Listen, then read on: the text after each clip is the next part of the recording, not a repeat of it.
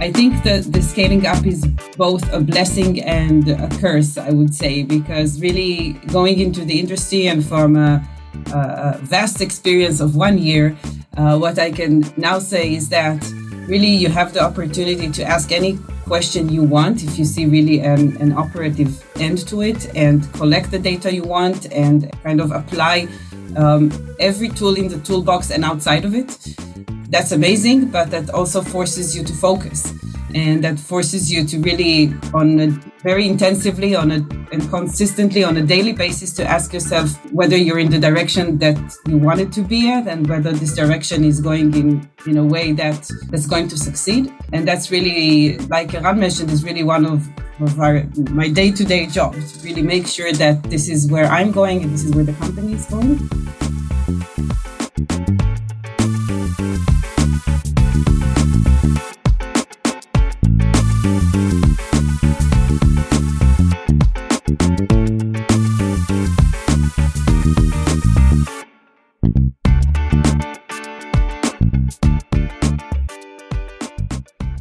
Good morning, Eran, and good morning, Gali. Good morning. Morning. Thank you for joining today. How are you guys doing? Perfect. Again, thank you for joining. I'm very excited to share with the listeners both of your stories, which are unique, and their intersection is great. And in this intersection lives a great venture with an awesome idea called Protai, and we will talk in length about it and what is the unmet need you come to augment and to solve. But first of all, Eran, Seger, you're the CEO and co-founder of Protai, and you come with massive experience from one of the top Israeli military intelligence unit with a lot of technological background and an executive background in cybersecurity, and a passion and family background in biology and in academics, and really lean into from cybersecurity into the world of biology. So welcome. We accept everyone. And Gali, we met during our PhD at Tel Aviv University. I was with Karen Avram, and you were with Professor Tony Geiger, specializing in proteomics, high throughput analysis of our protein and understanding the correlation. Specifically, you did cancer, right? Melanoma? Yes, I specifically, most of my PhD was dedicated to breast cancer, with another project in glioblastoma, but mostly focusing on breast cancer heterogeneity, both between tumors and within a tumor. Right, that's a fascinating field to be. And as a direct progression from this, you are the first hire of Protai and really leading the aspect of computation biology in this. So just very short intro. I would love to hear more. So Eran, take it away. Tell us a bit about yourself and what are you doing today? Thank you. Thank you for having us. I think thank you for the kind words also for the introduction. So I do everything as a CEO, water the plants and do most of the strategy business, hiring and et cetera, et cetera. It's still a small company. Protai is about 20 people company located in Israel, headquarters in Tel Aviv, like the new kind of biotech. And in general, we're solving tough problems in cancer biology using new layers of intelligence, new layers of data on the proteome level. And I think that also reflects the background you just mentioned about both us and the majority of people inside the company. The company was founded around the idea that the majority of computational AI drug discovery companies are focused on genomics and transcriptomics for their computational efforts. And by adding new layers of intelligence and data on the proteome level, protein, their interactions, their modifications, we can better understand what's happening in mechanisms of resistance, compensation, and synthetic lethality, and use that to create both better targets for complex diseases and understand who will respond to a specific target. So that's the basis around what the problem we're trying to solve. And that's also why we brought the brilliant people such as Gali to lead this intersection between proteomics and technology to help us solve this very complex problem using new layers of data. So, Gali, why does proteomics is different? Like, why the result is different than just using genomics and transcriptomics? Why just like understanding what is in our gene? All right. So I thought you'd never ask. So we haven't planned. So I was asking myself the same question back when I started my PhD. So I was I just graduated from a bachelor degree in biology and psychology, and I was really looking to do something that has more of an application in the real world, and was kind of looking for something more computational, but with a scientific biological end to it, because at that time I was in a lab that's doing cancer research, another topic, but I wanted to really combine these two worlds. And so that led to me joining the lab of Professor Tami Geigel, because, I was looking for something that combines cancer and computational biology, and that was really one of the few options back then. And Tami was also leading her lab in a way that allows people that are not necessarily from a computational background to enter this world and learn the computational component on the way, which is what I was looking for. And that was the first time I encountered the world or the realm of proteomics. And what I realized back at that point is that it's a developing, growing technology. It's on its way of proving itself and establishing itself. And I was excited about the opportunity of being a part of such a thing. And I remember that as part of my small due diligence of the lab before joining, I was asking as other professors about proteomics, and I really didn't get answers. I had the feeling that they don't have the answers and that it's really very new. And as part of my PhD, I wanted to combine, during my research, to also combine me finding answers for this question, why proteomics? I felt that Tami back then had really good answers, and I wanted to find answers of my own. So now answering your question, years of research, specifically in the world of cancer research, because that's what I'm focusing on, have shown that the correlation between gene expression and protein expression in cancer tissues compared to normal tissues is modest at its best. And I can talk numbers if you want, but let's say focus on the point. And it's really on both the level of the gene itself. So the same gene might have a certain level of expression in the RNA level and a totally different level of expression in the protein level. And that's obviously regulated by post-translational modifications and other protein level regulations that are not reflected in the genetic or the transcriptomic level, but also on the pathway level. So there are pathways that like cellular pathways and cellular processes that as a whole are expressing in completely different levels in the genetic and in the proteomic level. And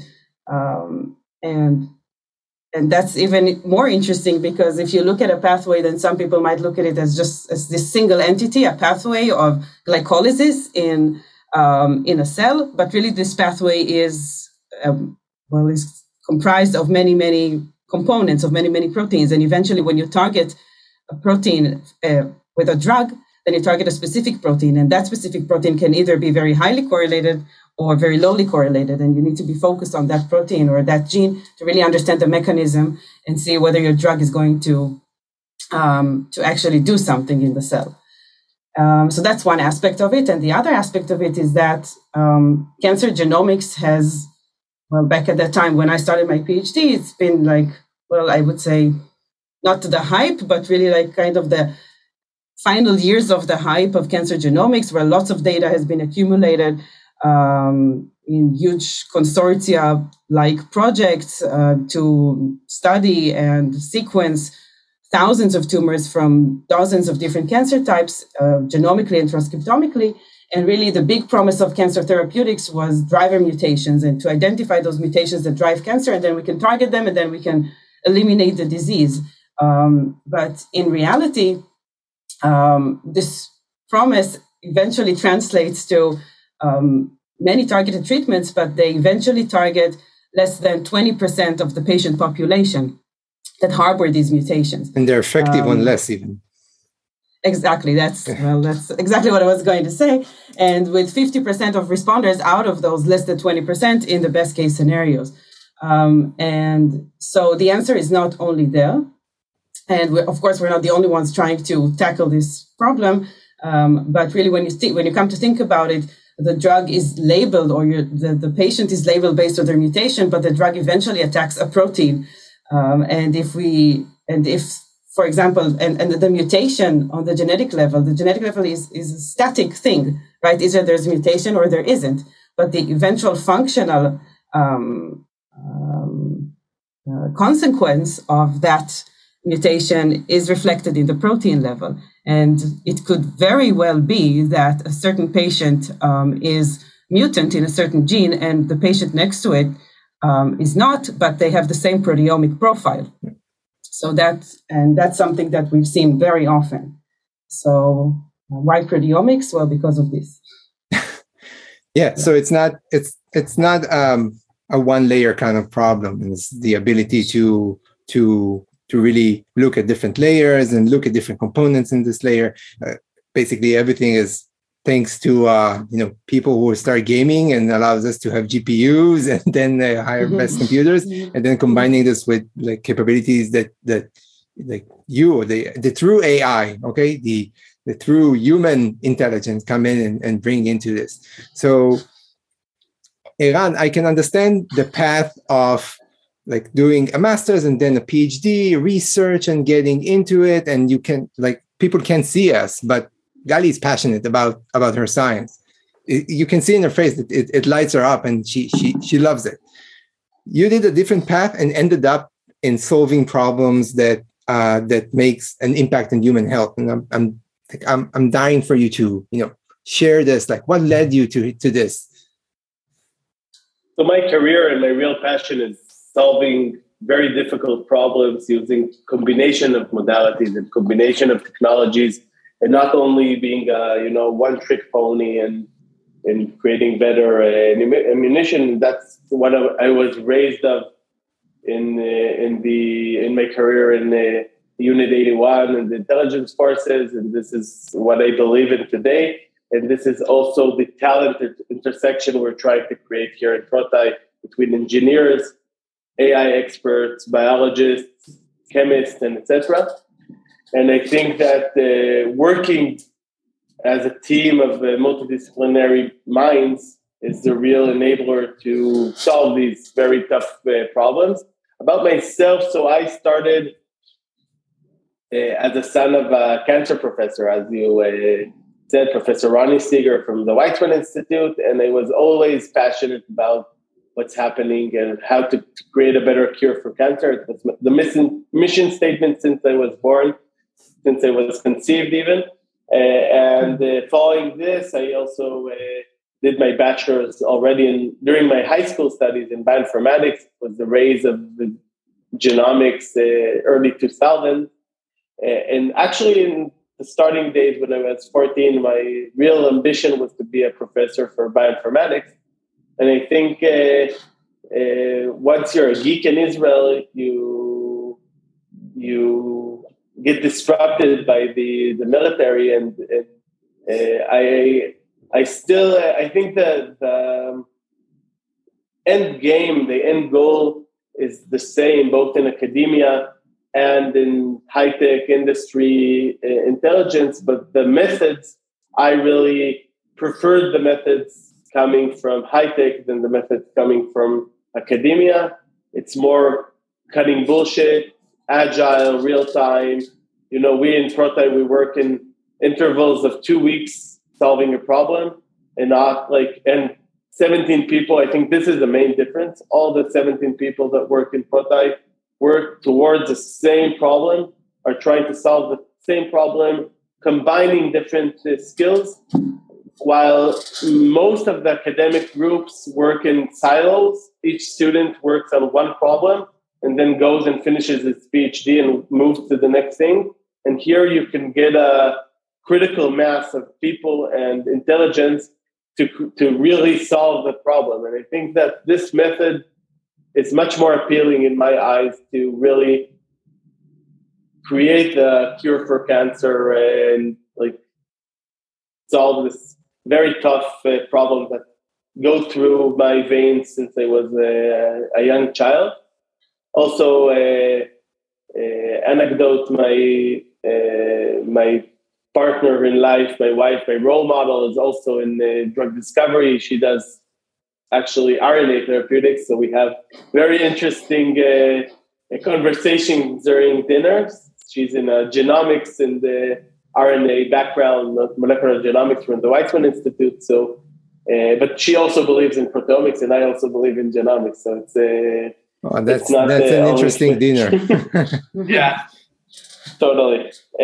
So I think the purpose is the same, right? If you have a clinical or a translational lab, or you have a startup company, the purpose, the end game, the goal is quite the same, but the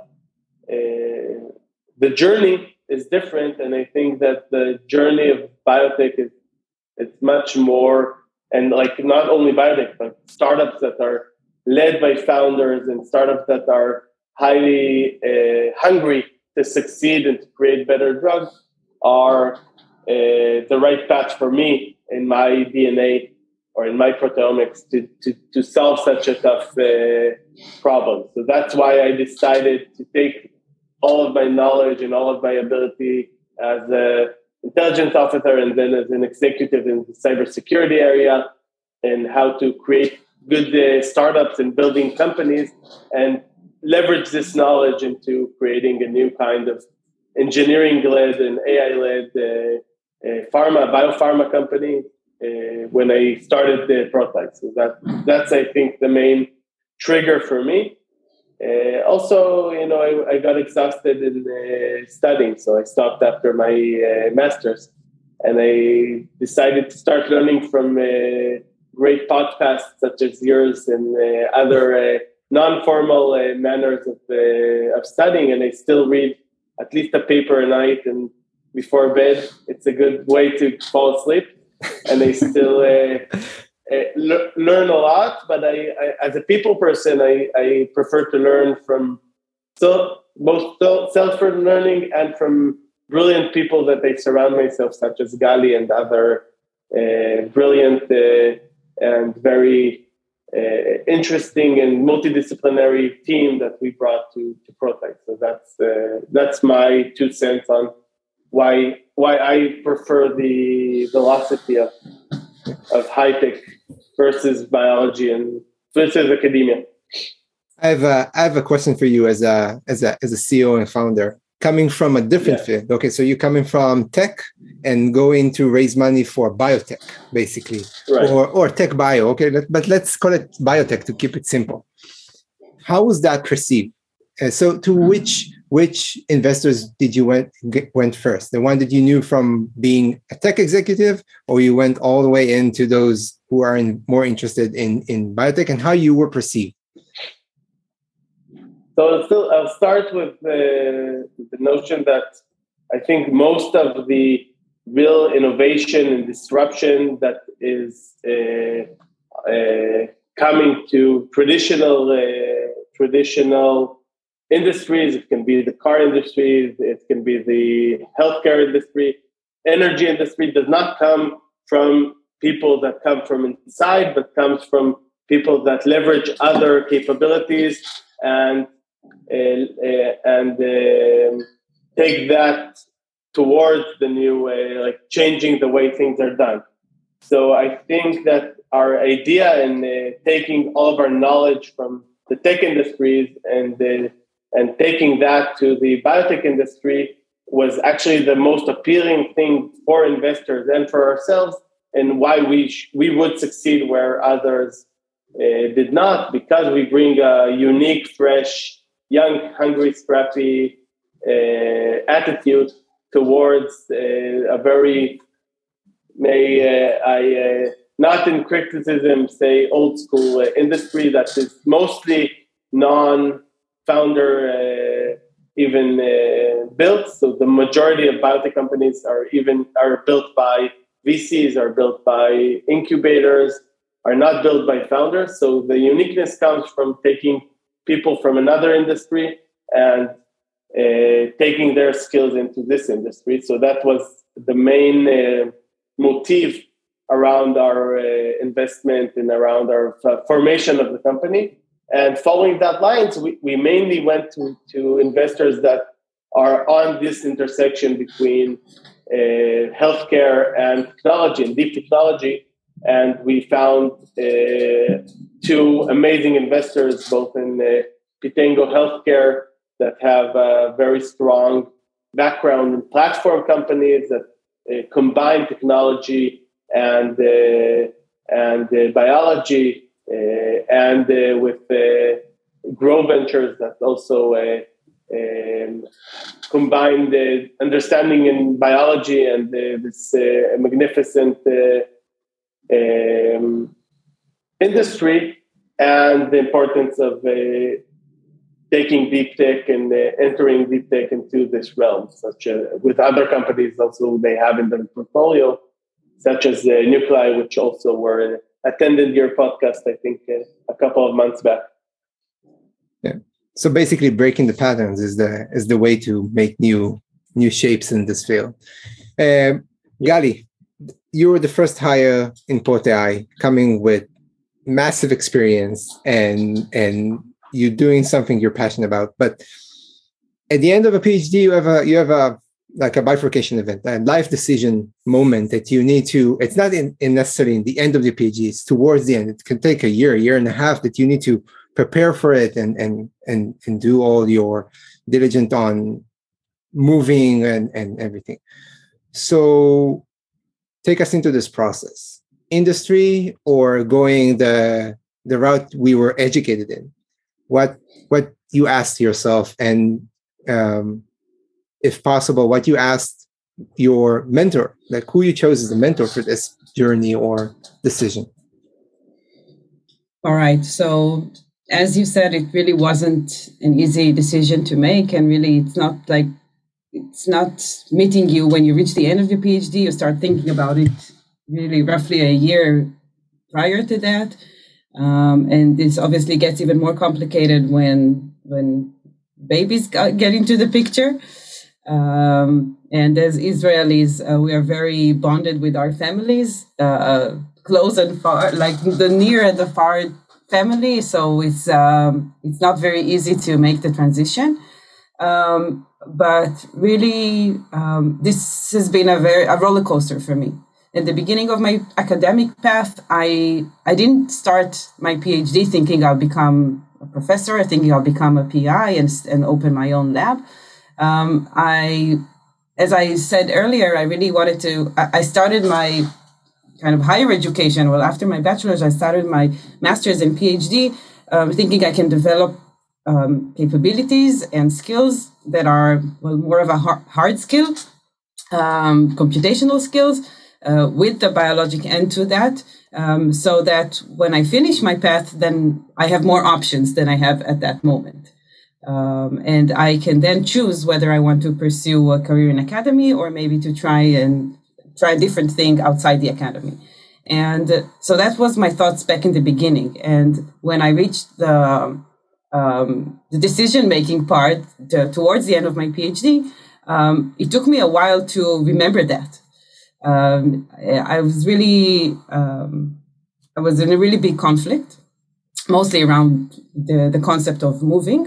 But I wanted the experience. I wanted to transition to a new place, to a place that's that's also different from where I live, in the atmosphere and everything, but also different in the type of research they do, where I can bring what I learned and make my contribution, but also learn new things. And after a while, of thinking about it, I realized that this is really what I want. What I want is this different experience in a different place, and then I'll see where this gets me. And in fact, I think, well, my husband was very supportive of going, and he even wanted to move more than I wanted, which actually made the decision much harder, because it would have been much easier if he said, listen, I don't want to move, we're staying here. And then someone else would make the decision for me, and that would have been really easy. But he was so supportive, so that's very problematic. Anyway, I was really already kind of in acceptance with the fact that this is where I'm going, and I was planning on using this year to make those plans and find a lab and find funding and so on. And I was also kind of waiting for COVID to kind of disappear so that the sky would be more open and that my parents can come over whenever I want. But then something else happened, and Eran and Kirill, we were introduced by a common friend who told me that, listen, I know this guy, they want to do something with proteomics. Can I make an introduction? I said, yeah, sure. And I remember I was sitting in the lab, and like 1 second after she made the introduction, Eran called me. And back then, I should have known back then that he has zero patience, and if he wants something, then like he's not going to wait until he gets it. And it's a different time scale. It's a different time scale. Yes, definitely. Yeah. And back in our first call, I already felt like that something big just happened. Like I mean, there was still no Protai. There wasn't even a name for the company. There was no company. There were just thoughts and intentions. But I felt like that this is something that's going to change my life. And really, from that point on, I think maybe a week after that talk, we already had our first meeting in the university, and Tammy, my supervisor, was really part of this process because already at the beginning, we wanted her to also join as an advisor and be part of that. And it wasn't very straightforward like back then, but it was already obvious that I'm going to make a choice. And it took me roughly 2 months of back and forth of trying of maybe dividing my time 50% with kind of a bridging postdoc and 50% working in Protai. But eventually I realized two things. A, that there's no 50-50 in such a setting. There's 100-100, and it's not going to work. And second, at that point, I suddenly remembered what I told myself back in the beginning of my PhD, that when I started this process, I didn't necessarily want to be in academia. I wanted doors to open for me. I thought to myself, listen, proteomics is a new technology. In a couple of years from now, people will know it's the next best thing. People will want people like you to join their companies and to do something that really there are few people with that type of know-how. That was when you started your Yes. PhD. Okay, yeah. I had a vision, a hope. I don't know. You had a dream, and Yes. and the word shared it. That's good. Yes. Sometimes dreams come true, and Protai helped that. Yeah. So I told myself, this is the opportunity. I mean, I wasn't it's obvious from what I'm saying, but I wasn't looking to just do something in the industry because I didn't want to be in the academy anymore. I wouldn't want to do, I guess maybe a single-cell RNA is a hype in the industry not only, but I wouldn't want to just use my skills to do something that everybody does. But if a suggestion such as Eran and Kirill's to do what I've been doing and loving for the past 5 to 6 years comes along the way, then it would be kind of crazy to say no to it. So yeah, I guess it might sound easy to make this decision now that I'm describing it, but it was really a long process of digesting it and understanding the consequences and of saying yes and of saying no. And eventually that came up to a point where I submitted my PhD thesis on July 1st and started the first day in Protai on August 1st of the same year, celebrating a year roughly now. Yeah. Oh, that's great, and it's really important to. I think so. We touched upon this in many other interviews, that when you have your values lined up, and when you have a big decision, you have some basis to refer to, and you say, okay, I already had this idea, and I knew what I wanted. Does that align with this? It opens up a new door. How do I weigh it? Like this, okay. This is basic risk assessment. So yeah, that's something that people are amazed that you get to end of the PhD and you just go with the flow instead of asking those tough questions and getting into opportunities like this. And I completely relate. So 4 months before I was supposed to go to a postdoc, everything is set. Okay. And then 4 months before we left, everything is set. We have visas, we have everything. We start selling all our stuff in Israel. A great opportunity came along with a great idea, with great team of co-founders. And I said, fuck it. I'm gonna try and do both. I don't know, like do a postdoc and be a co-founder in a company with like a small, it was amazing and a great learning curve. So one point that we talked about in our talk before we started recording is a term that is almost like a taboo word, like the name that we should not speak in academia, and it's the main thing in tech: scale. Okay, so Gali, take us into the world of scaling up science. Okay. And Eran, take us also into the world of taking this scale up science into an actual market. That's very intriguing. All right. So really, in relation to my previous answer, so one of the advantages in this process of decision making, one of the advantages in taking the offer from Protai was really that, as you said, it would be to scale up the science I've been doing. And what I mean, and I admit and I confess that when I used this word, I didn't know it was a taboo word. I used it because I felt that this is really what it's going to be like. Because what I mean when I say it is that when you're in academia, you do your research, and as Eran said earlier, you do it sometimes. I mean, you obviously work with it under the supervision of a professor, but you do it by yourself, and you find out by yourself what you think is interesting, and you pursue that, and eventually things have to to converge into some story or some concept, and you publish a paper, and that paper. And your success is measured by the publication of this paper. And that paper can be read or it can be never read.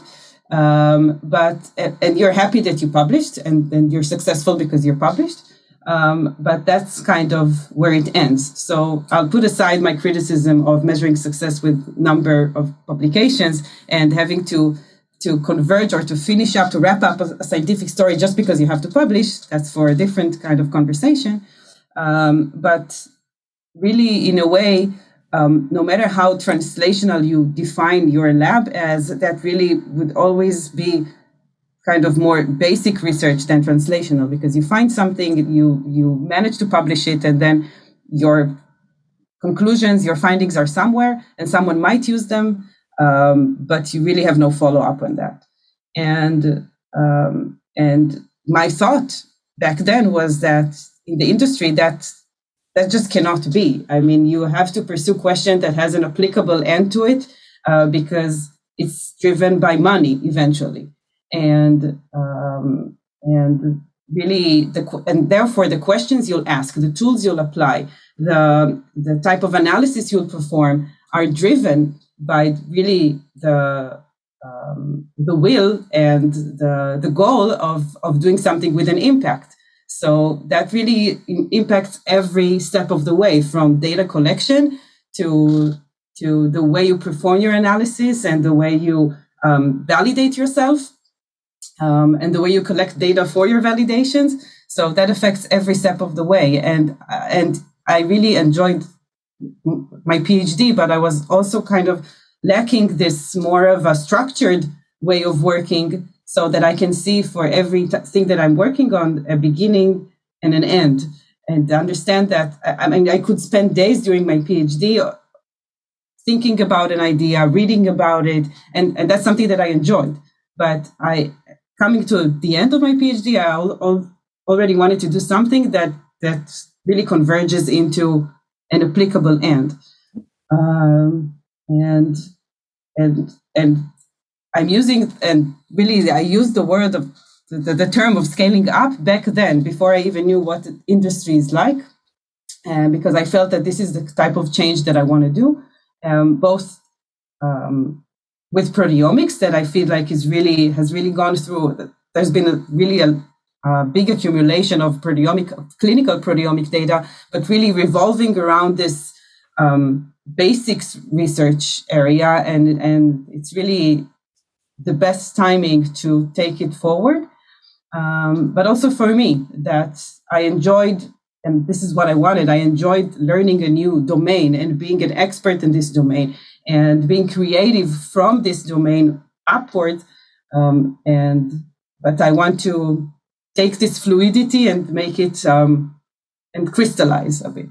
So that's what I meant, at least, by scaling up.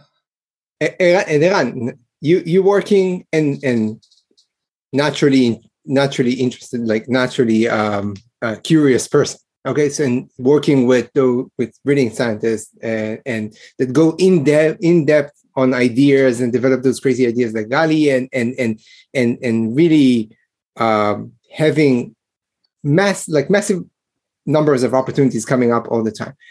How do you take this great science and just shape it into a product in a company-wide point of view?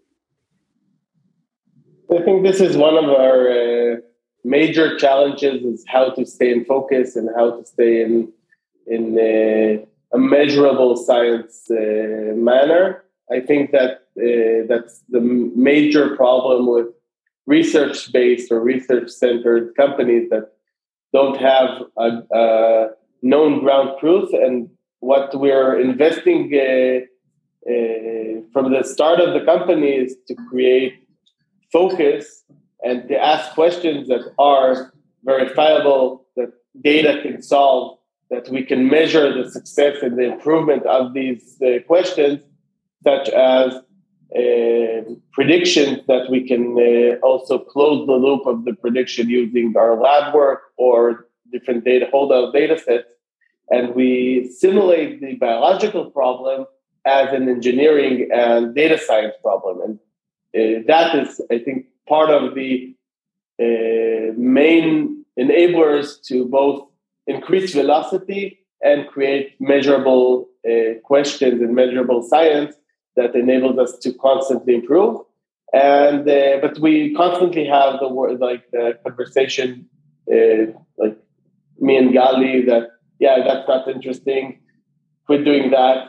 And it's sometimes frustrating because scientists love to go in depth, and you don't always have the privilege. But something we invested on early on in the company is to create an infrastructure that enables to increase the velocity also of the research. So just a story that Gali told us on the first day of Protai was that it took her, I think, 3.5 months to analyze all of her glioblastoma data from her PhD using one computer, one server, and working with a public software called MaxQuant from open source, academia-based software. And just by moving this to the cloud using power of compute from GCP and working not in a linear manner, but containerizing many instances of the same software, we could take this from 3 months to 3 days of analysis. And once you do analysis that is higher in velocity. Today, it's already hours. And once you can do the intervals of the analysis and the research much faster, it also improves the velocity and the scale that is possible to be done. And this infrastructure is not something that is sustainable once you're in academia. So that's one thing that we invest in, and we have a DevOps engineering team that only works on these, solving such problems and improving the velocity of the research teams. But I think the most unique asset comes from asking the right questions and focusing on only them, and putting, as I said before, putting several different angles on solving the same problem, and not just one person that goes and does his PhD, but working or tackling the problem as a team of people, that everyone gives a fresh angle about what's the right method to solve a specific question. And this enables us to scale both in terms of data amounts and questions we solve, and enables us to look in. So if in a PhD, someone in 4 years works on one data set, we like to say that we do like 3 or 4 PhDs every month. And this enables us to create a launch pad for better drug discovery and development processes going forward, because we have unique insights that we couldn't have, or that could be raised from academia, but will take tens of years if even will be pursued. So that's the main way we create scale. And also the scale comes from the platform that constantly creates more and more and more insights, and it's a loop that we actually now have more unique validated targets and response predictions that we can even pursue. And that's why our business model is to combine things and assets that we develop ourselves, using this launchpad for better biological insights, and partnerships with pharma companies on specific targets that from day one we decided to partner with pharma companies on. So because that's also a way to scale the amount of targets we can pursue in a specific portfolio. That said, we don't want too much also. So we want to leave it in a high one-digit number of programs in the same time, because we also believe we come from Unit 81 and not Unit 8200, and our belief is boutique. So we also want to do up to 10 programs at the same time and not like hundreds. And that's part of the challenge in how to really choose the right programs that we think are magnificent and not only so. So that's a big part of Gali's job and day-to-day, is to how to really nominate the best targets from the data, to squeeze the data to give us better insight. And you're focused on cancer, right? So one type of cancer or all across the board? No, so we're pan-cancer. I think as following Gali's words from earlier, we're mainly looking into cancers that don't have a specific genetic driver that's common for all the population. And we're trying to tackle this blue ocean of patients, the 80% that are currently not eligible for targeted therapy, and try to find new assets using the proteogenomic angle, because we understand they don't have a specific genomic driver that can be tackled. And this enables us also to ride or to swim in blue ocean of therapeutic areas, because most of the pharma companies are crowded into the 20% that are easy. And by going to the tough, complex 80%, it's a very complex and tough challenge to take on ourselves. but it's also a high risk, high reward. And so the main cancers are the cancers that don't have. So it's, for example, ovarian cancer, pancreas cancer, CRC, and triple negative breast cancer that don't have currently very strong targeted therapies. And we think that we have an advantage. Going forward, we're also working on, we're also planning to go to other diseases, complex diseases that proteomics has a unique proposition around. So the main two are autoimmune diseases that also lack specific genomic differentiation characteristics, and neurodegenerative diseases. So if I take the future, once we become not only a small data-driven, intelligence-driven pharma company, but a large one, we want to have all three avenues of business that we think can benefit from such a platform and such a simulation on the proteogenomic level. So I do want to add just one more comment regarding the scaling up. So really to make it more of a grounded term. So I think that the scaling up is both a blessing and a curse, I would say, because really going into the industry and from a vast experience of 1 year, what I can now say is that really you have the opportunity to ask any question you want if you see really an operative end to it, and collect the data you want and kind of apply every tool in the toolbox and outside of it. And that's amazing, but that also forces you to focus, and that forces you to really very intensively and consistently on a daily basis to ask yourself whether you're in the direction that you wanted to be at, and whether this direction is going in a way that that's going to succeed. And that's really, like Eran mentioned, is really one of my day-to-day job, to really make sure that this is where I'm going and this is where the company is going. So just wanted to comment on that. And I really wanted to add just on top of that, that one of the things that Protai is majoring in is really to do this task management in a very intensive way. So in order to really to answer that need of focusing and delivering, we have a very, really from day one, we have a very kind of intense method of validating ourselves and managing our tasks and our schedules. And this may be in the form of a daily meeting where we update each other and we reprioritize things that need to be reprioritized. And it can be in the bi-weekly meetings where we have kind of a more of a large forum meetings where we see kind of things that whose progress is slower.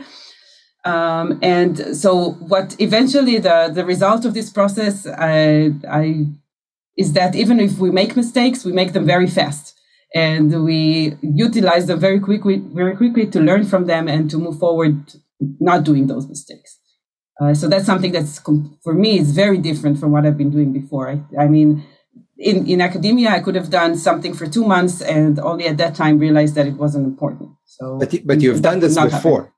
But you've done this before, and this is like, it's amazing because you probably, I don't know how you did this, but you read my last note here, is that both of you mentioned that the common denominator for people in Protai is, for the profile of people you're looking, is people with intelligent core background.